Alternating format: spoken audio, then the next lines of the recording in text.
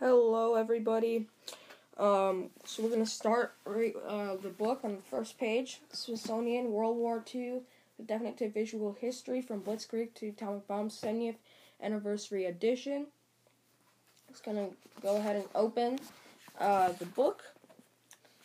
So, wow, this is a very nice book. So, like, I know you can't see it, but it has all these pictures and stuff. This is very nice.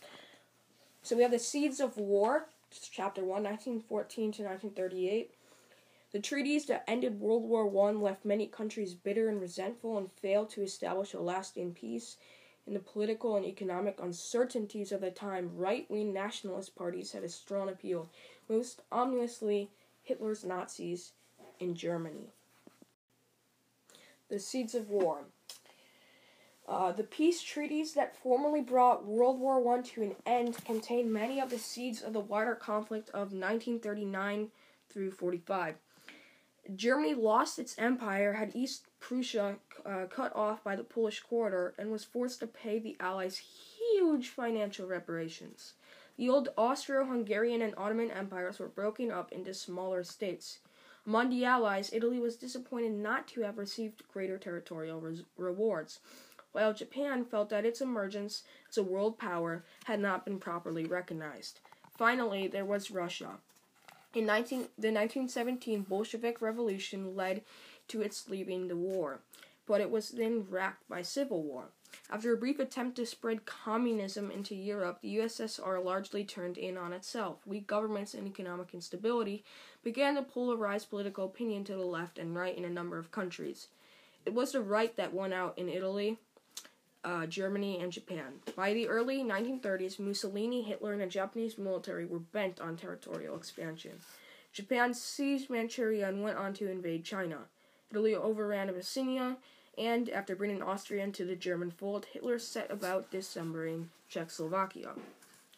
The Western democracies pinned their hopes for peace on the League of Nations and disarmament. The former proved to be deeply flawed. The United States did not join it, and it lacked the means to enforce peace, as its failure to halt Japanese and Italian aggressions showed. Economic depression, precipitated by the 1929 Wall Street crash, also known as the Great Depression, also played its part in the failure. Mutual suspicion eventually proved the stumbling block to disarmament.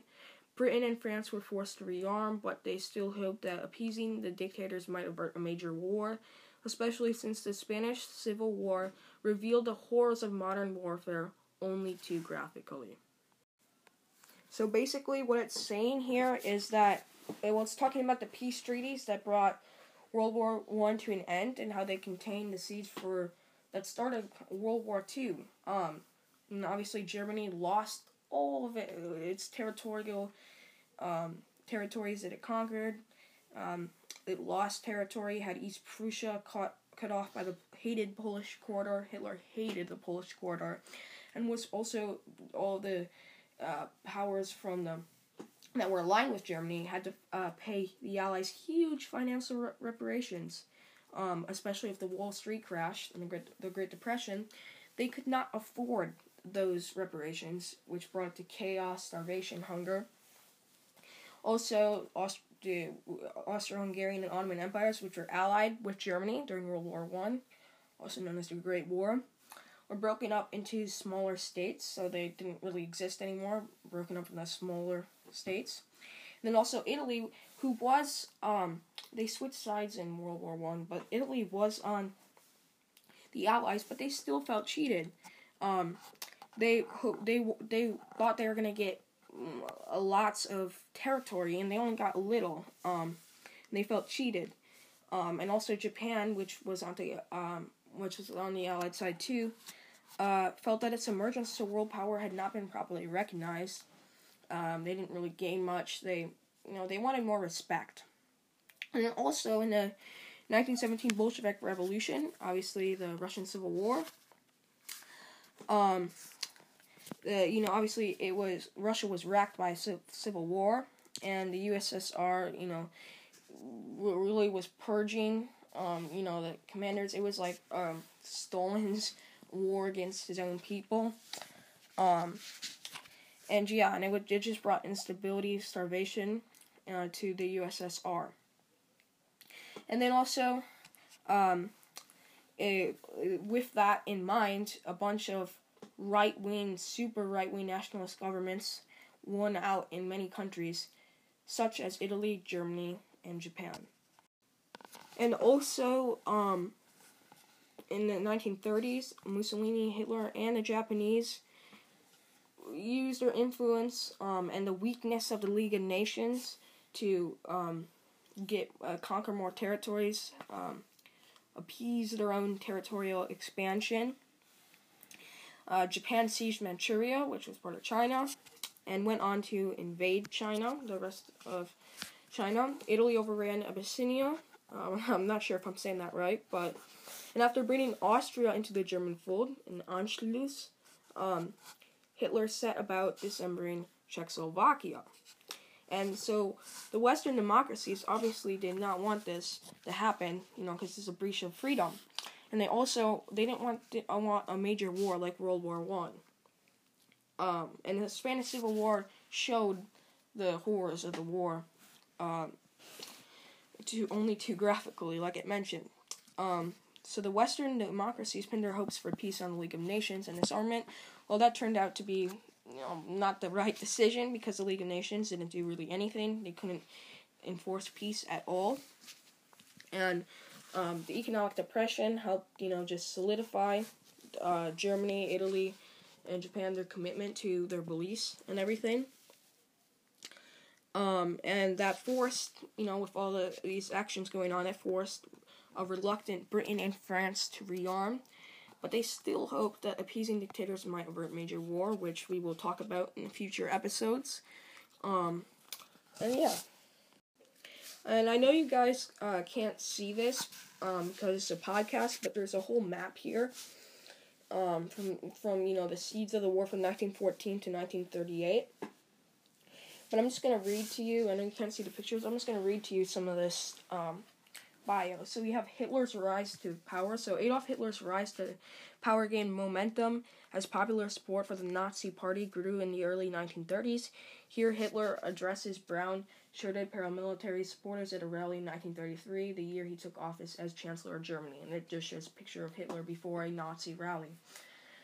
Germany's annexation of Austria in 1938 was an indication of Hitler's territorial ambitions, but was achieved without force and welcomed by most Austrians. Again, Anschluss, we'll talk about that in a little bit. So the revolution of 1917 threw the old Russian Empire into chaos, but under Lenin's leadership, that's Vladimir Lenin, that is, for those of you that don't know, the Bolsheviks managed to establish a new empire in its place, the USSR, the world's first communist state. Then we have the Spanish Civil War, which was from 1936 to 1939, was a grim struggle between the right and left. Germany and Italy lent greater support to Franco's nationalists than the USSR provided for the Republicans. So, and obviously, Francisco Franco and his nationalist, right-wing nationalist, won the Spanish Civil War. Benito Mussolini, founder of the Italian fascist movement, forced his way to power in 1922. His style of dictatorship revolved around a strong personality cult and dreams of reviving the glory of the Roman Empire, which really did not work out too great for him, but we'll get to that later. Italy's conquest of Abyssinia in 1935-36 piloted modern European weaponry against a traditional African state. Here, Emperor Haile Selassie inspects Italian unexploded bombs, and it just shows that picture. Japan's conquest began in 1931, taking advantage of the Chinese Civil War. Its troops overran the northern province of Manchuria, where they established the puppet state of Manchukuo. The Chinese Civil War lasted from the 1920s to 1949. In 1935 through 36, the eventual victors, the Communists, undertook the Long March to escape the danger of an encirclement by their enemies, the Kuomintang. China suffered a second onslaught by the Japanese in 1937. Here, Chinese troops take up positions along the Great Wall in a vain attempt to hold back the invaders. So it's showing pictures of the Chinese troops right by the Great Wall, China. The Wall Street crash, which began in October 1929, wiped $30 billion off the value of the New York stock market in 1 week, causing unprecedented panic in the financial world.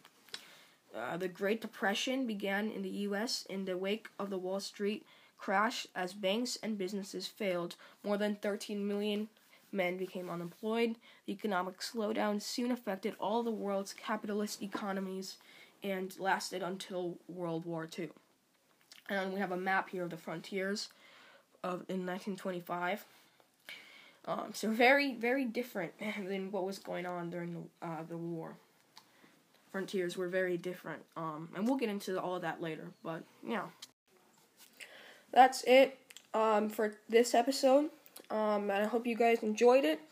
If you have any questions, any whatsoever, please contact me at heschlupk@madison.k12@wi.us.